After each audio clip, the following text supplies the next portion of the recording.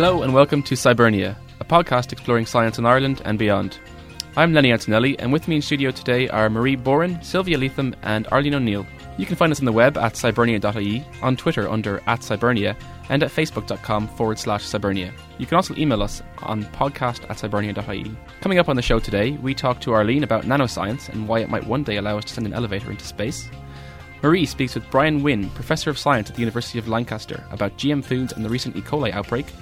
And we find out why the sky is blue and sometimes red in our first ever Ask a Scientist slot.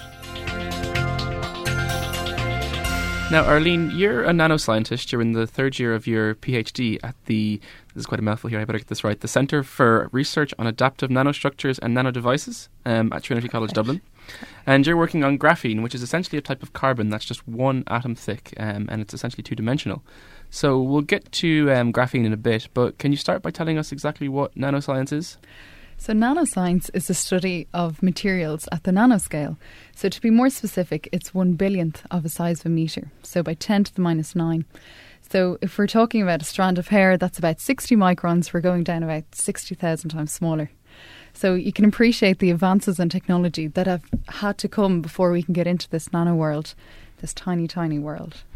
And can you tell us, I mean, nanoscience is one term. Another term people might be familiar with is nanotechnology. Can you tell us about the difference between the two? Absolutely, and they're slightly confused, I think, sometimes. So nanoscience really brings in physics, chemistry and biology, and it really kind of really looks at the properties changing at the nanoscale, and it's very much how it's studied. But nanotechnology is taking that information and doing stuff with it. So how can we make devices? How can we make robots, for example?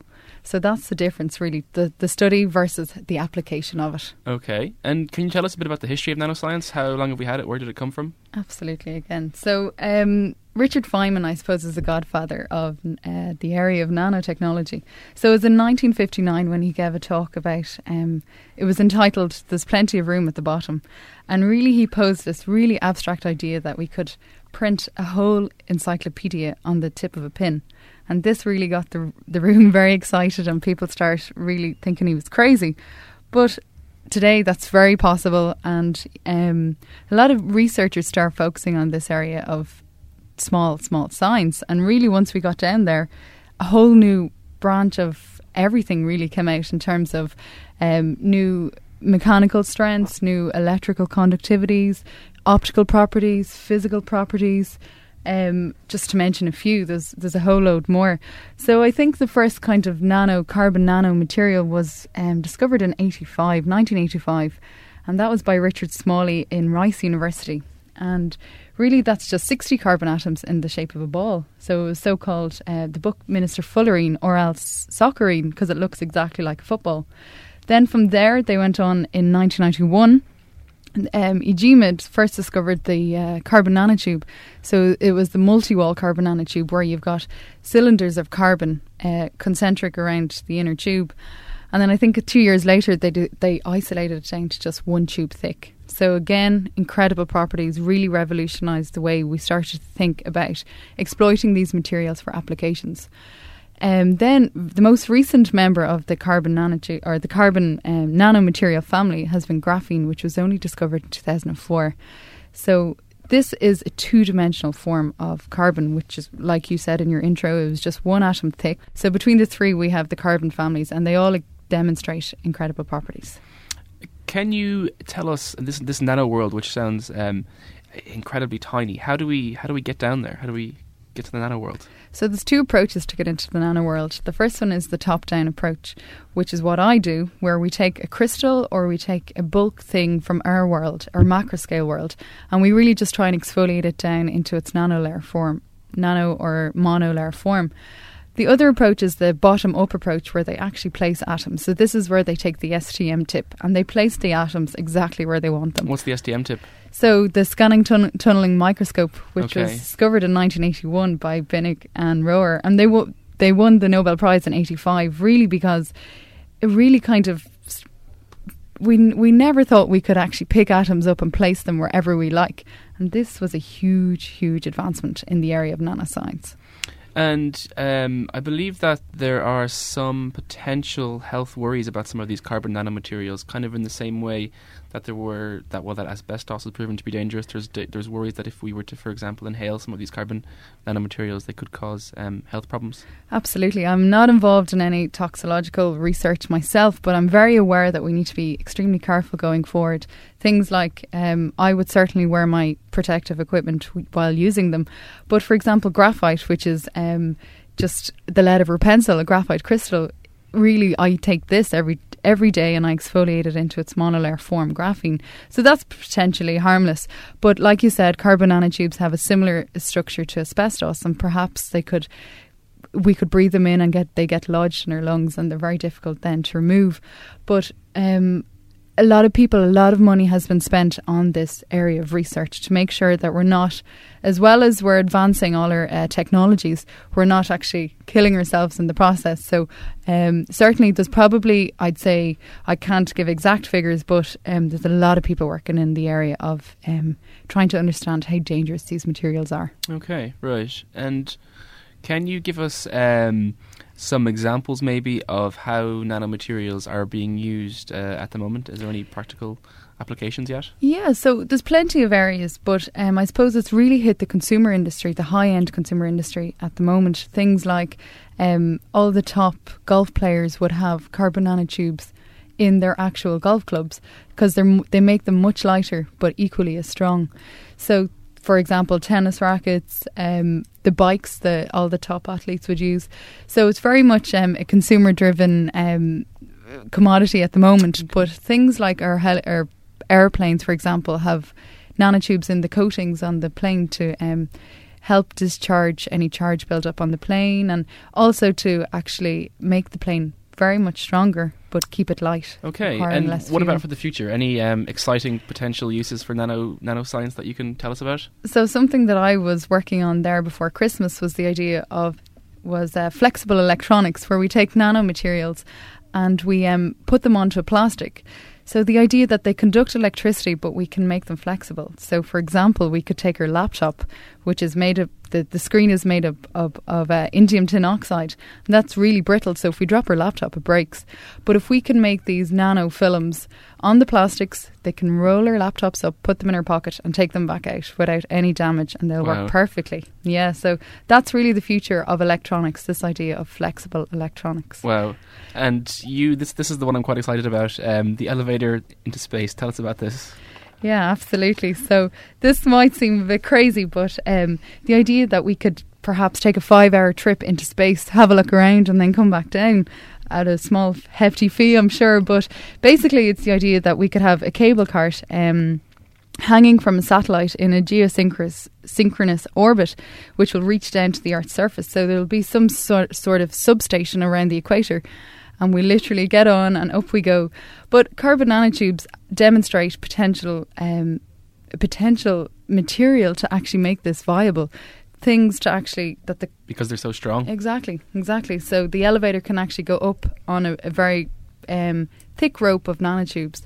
So this probably wouldn't be possible or even thought of if not the area of nanotechnology hasn't come forward.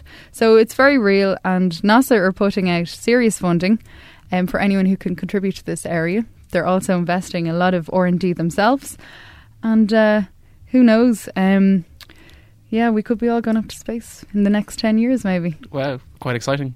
Thanks very much, Arlene. Thank you.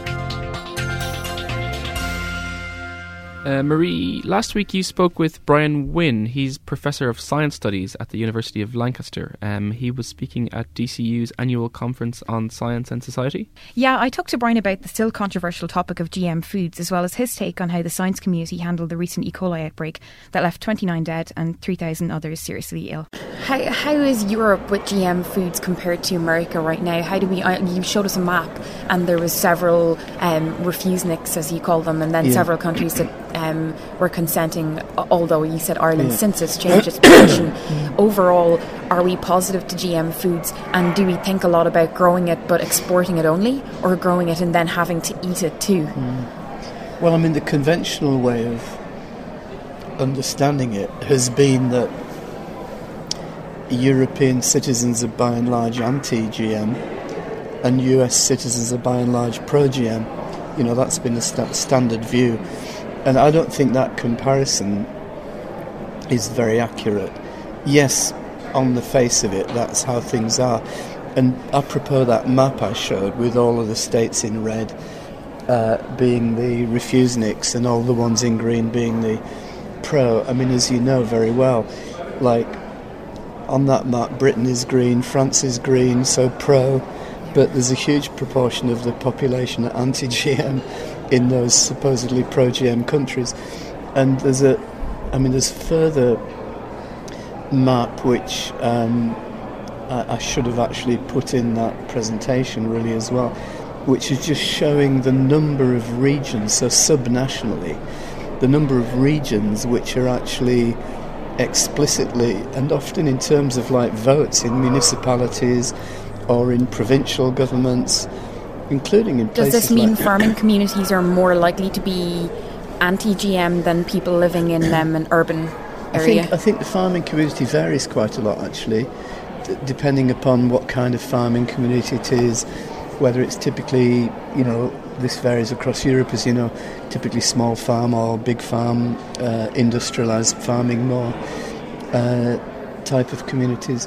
So I think that farming itself is pretty variable, but I think generally speaking, beneath the level of national parliaments or national governments, even if a national government might be voting in Europe in favour of GM, in practice its citizens might well be expressing all kinds of anti-GM sentiment, including not just in attitude surveys or opinion surveys, but in things like, as I say, municipal votes against, or regional or provincial government votes against. I mean, the Scottish Assembly voted to be a GM-free region. The number of GM-free regions in Europe is approaching 200, is it? Or maybe it's over 200 now. A few years ago, it's about 180. GM-free sounds like a stamp like toxin-free. It sounds like a positive stamp. Is that how the public really see it? Where should the public go to?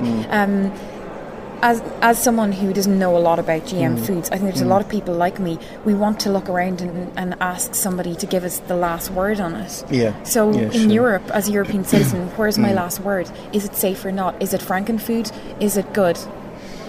Yeah, I don't think you should look for the last word from anybody.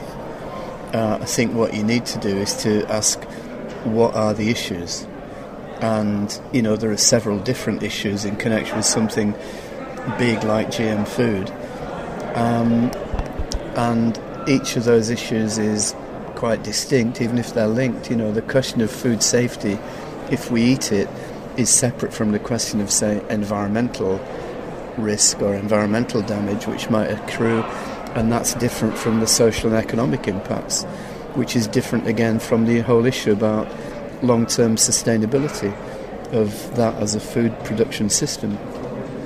And there are all kinds of issues there which are about, well, you know, most people's instincts, I think, are to say, well, in something big like food and agriculture, diversity's got to be a good principle to, as far as you can, to Absolutely. follow. And then the question is, so is GM actually compatible with diversity?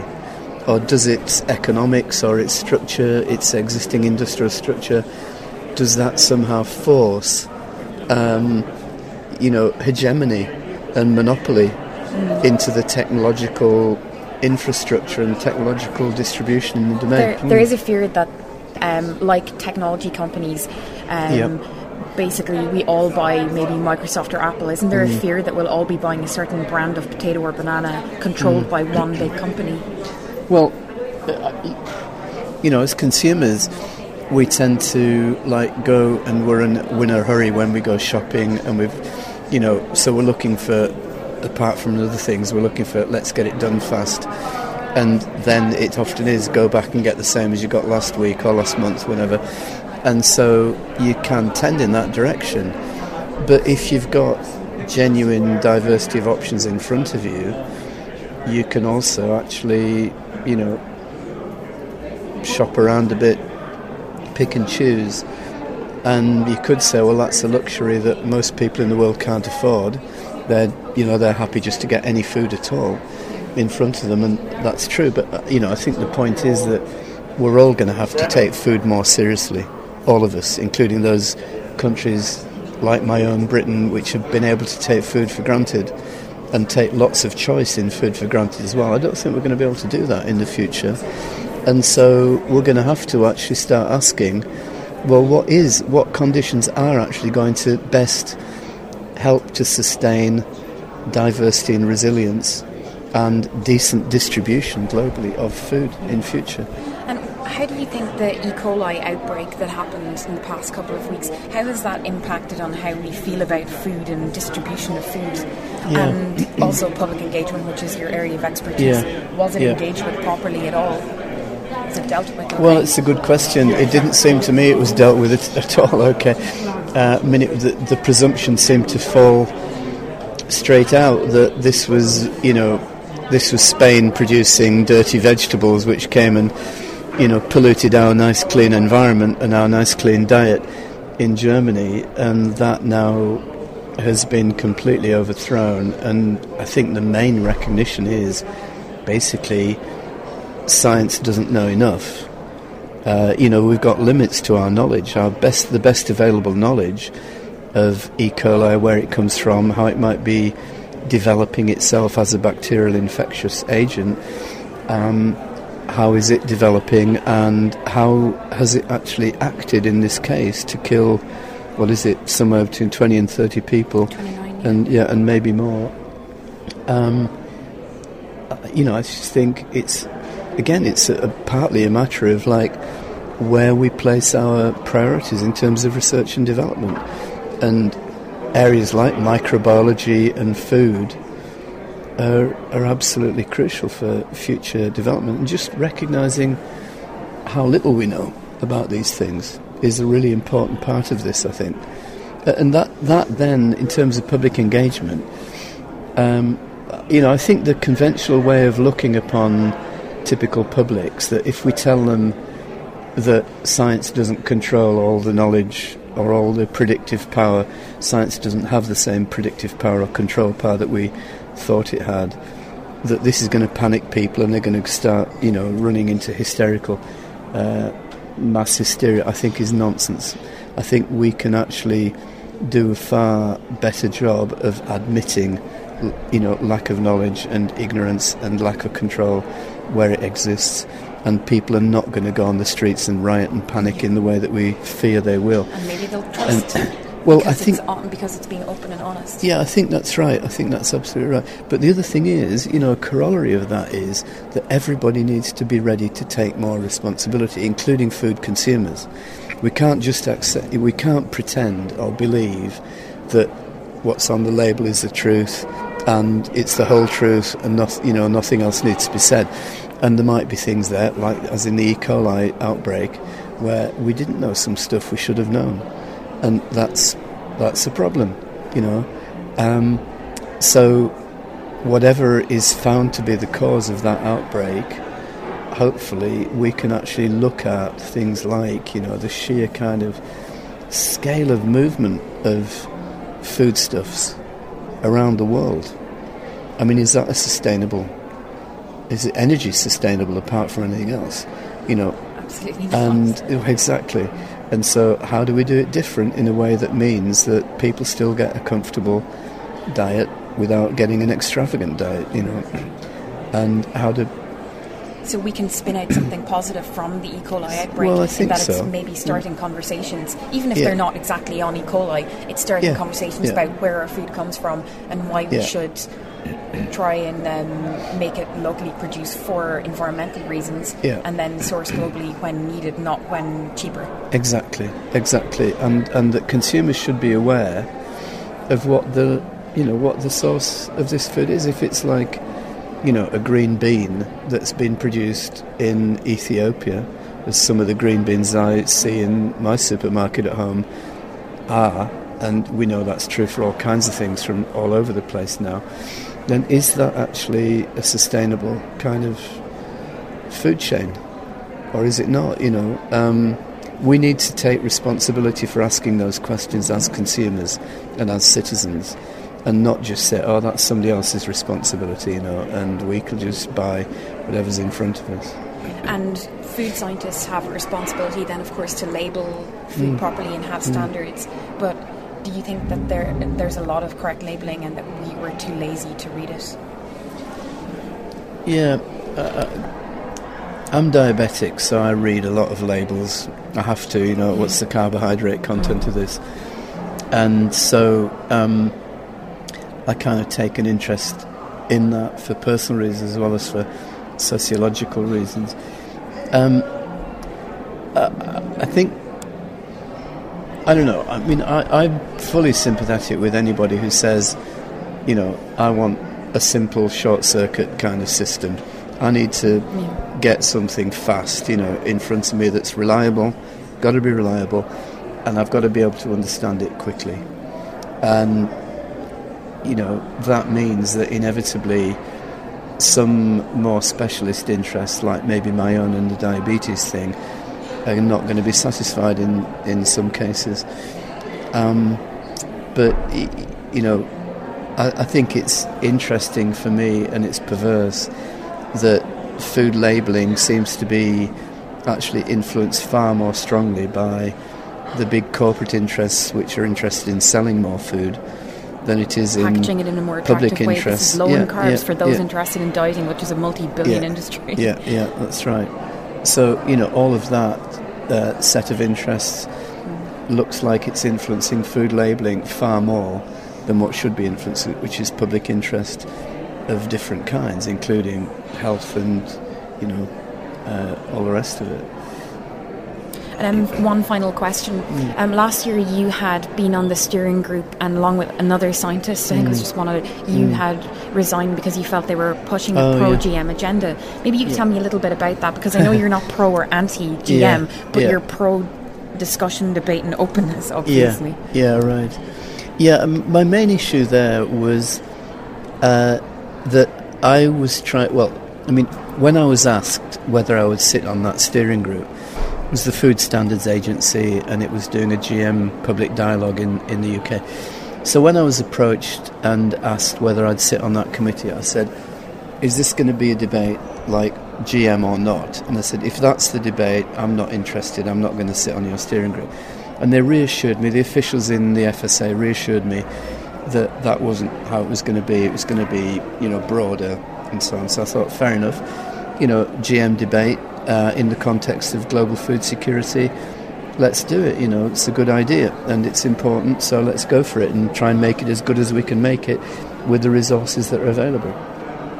But I very soon realised that actually whatever was said, and I don't think the officials were deluding or deceiving anybody, they were perfectly honest, competent officials doing their best. But I very soon realised that actually all of the presumptions were narrowing it down, but they were doing it in a way that was basically about the science thing again. This is GM is a scientific issue, and this is a scientific agency. The Food Standards Agency is a scientific agency, so we only do science. And so we want to tell people what the science is, we want to listen to their views and educate them. It was about the sum total of it. And I said, but there are a load of issues about GM which go beyond just the scientific questions about risk and health and, all that kind of thing. And I said, those are important, and those have got to be part of the debate and the dialogue. Like who controls the global food chain, who controls the knowledge, the seeds, the land, etc. And who's actually gaining control of the global food chain. And it was like they just didn't recognise that was a legitimate issue that was anything to do with GM. And I kept on trying to explain it and explain it and explain it, and it just kept on being just like not understood, dismissed, I don't know, because there's just a kind of tramline mentality which is science, science, science, science, science. And then, I had the chair of the Food Standards Agency, Jeff Rucker, an ex-Labour MP, basically proudly saying, well, this is a scientific issue and the public is anti-science. So, well, what is the point of having a dialogue with a public that you're, then like just... He's already made up his mind. Oh, exactly. So the whole point is it's an open issue. Let's define what public concerns are about GM and then, go from there. Thank you very much, Brian, for your time. Now we're introducing a new slot on the show. It's called Ask a Scientist, in which we ask a scientist a question that's been piquing our listeners' interest. And as we've got Arlene in the studio, and she's a physicist, we thought we'd put our first question to her. Arlene, why is the sky blue? Okay, so it's not always blue, first thing, I suppose. Sometimes it's various shades of violet right down to, and then it goes all the way down to red. So what actually is happening is that the light from the sun, which is a form of radiation, so it has various different wavelengths, and when that hits the atmosphere, which is composed up of dust particles and water particles, etc., when it actually comes through and hits the atmosphere, the wavelength changes depending on what it's actually hit. So the atmosphere actually causes scattering of the light, and we see the sky as being blue. That's because everything else is actually getting through and the atmosphere is absorbing this bluish colour. So, for example, then in the long evenings during the summer when the sky goes red, what's happening then is that the wavelength that's being absorbed is changing from blue, which is a short wavelength, to red, which is a long wavelength. So that gives us the two different colours of the sky. Okay, and while you're here, why don't you tell us why the grass is green as well? Well, Lenny, actually, grass is not green. Grass is actually every other colour but green. I think as far as I know, it's the chlorophyll in the grass that actually absorbs everything. And what happens is it doesn't like the green, it spits the green back out, and that's what we see with the eye. So it's the reflected colour that actually, or it's the reflected wavelength of light that we see, and that gives it its colour. So it's not actually what you're seeing, it's everything else but that colour. Wow, okay. Well, thanks very much for that. If any of you listeners out there would like to send us in a question that you'd like a scientist to answer, just drop us an email. Our email address is podcast@scibernia.ie. Now, just before we finish up, we've got time to hear about a few events that are coming up. Sylvia? As you may know, next year Dublin is the European City of Science and will host the Euroscience Open Forum Conference in July 2012. The calls for submissions for the conference and also for scientific events around Dublin are now open. Both calls will close on June 30th. Visit dublinscience2012.ie for more information. On Friday, July 1st, the Blackrock Castle Observatory will be celebrating 30 years of the Space Shuttle as part of their First Friday series. There will be hands-on activities from 6 to 8 p.m, followed by a talk about the shuttle. Visit bco.ie for more details. And finally, Astronomy Ireland is holding a public lecture on July the 11th at Trinity College Dublin. Dr. Mark Long, head of the School of Physics at NUI Galway, will be talking about gamma rays from space in his lecture on the extraordinary universe. Thanks to our fellow Scibernian Triana O'Connell for compiling these events, and if you have a science-related event that you'd like to publicise, send us the details at podcast@scibernia.ie. That's all for this week's show. Thanks to everyone here in studio. Thank you to our listeners. Thanks to Near FM, and thanks to our producer Gavin Byrne. If you want to get in touch, remember you can email us at podcast@scibernia.ie. You can find us on Twitter at @Scibernia, on Facebook at facebook.com/Scibernia, or you can check out our website, scibernia.ie. Thanks very much for listening.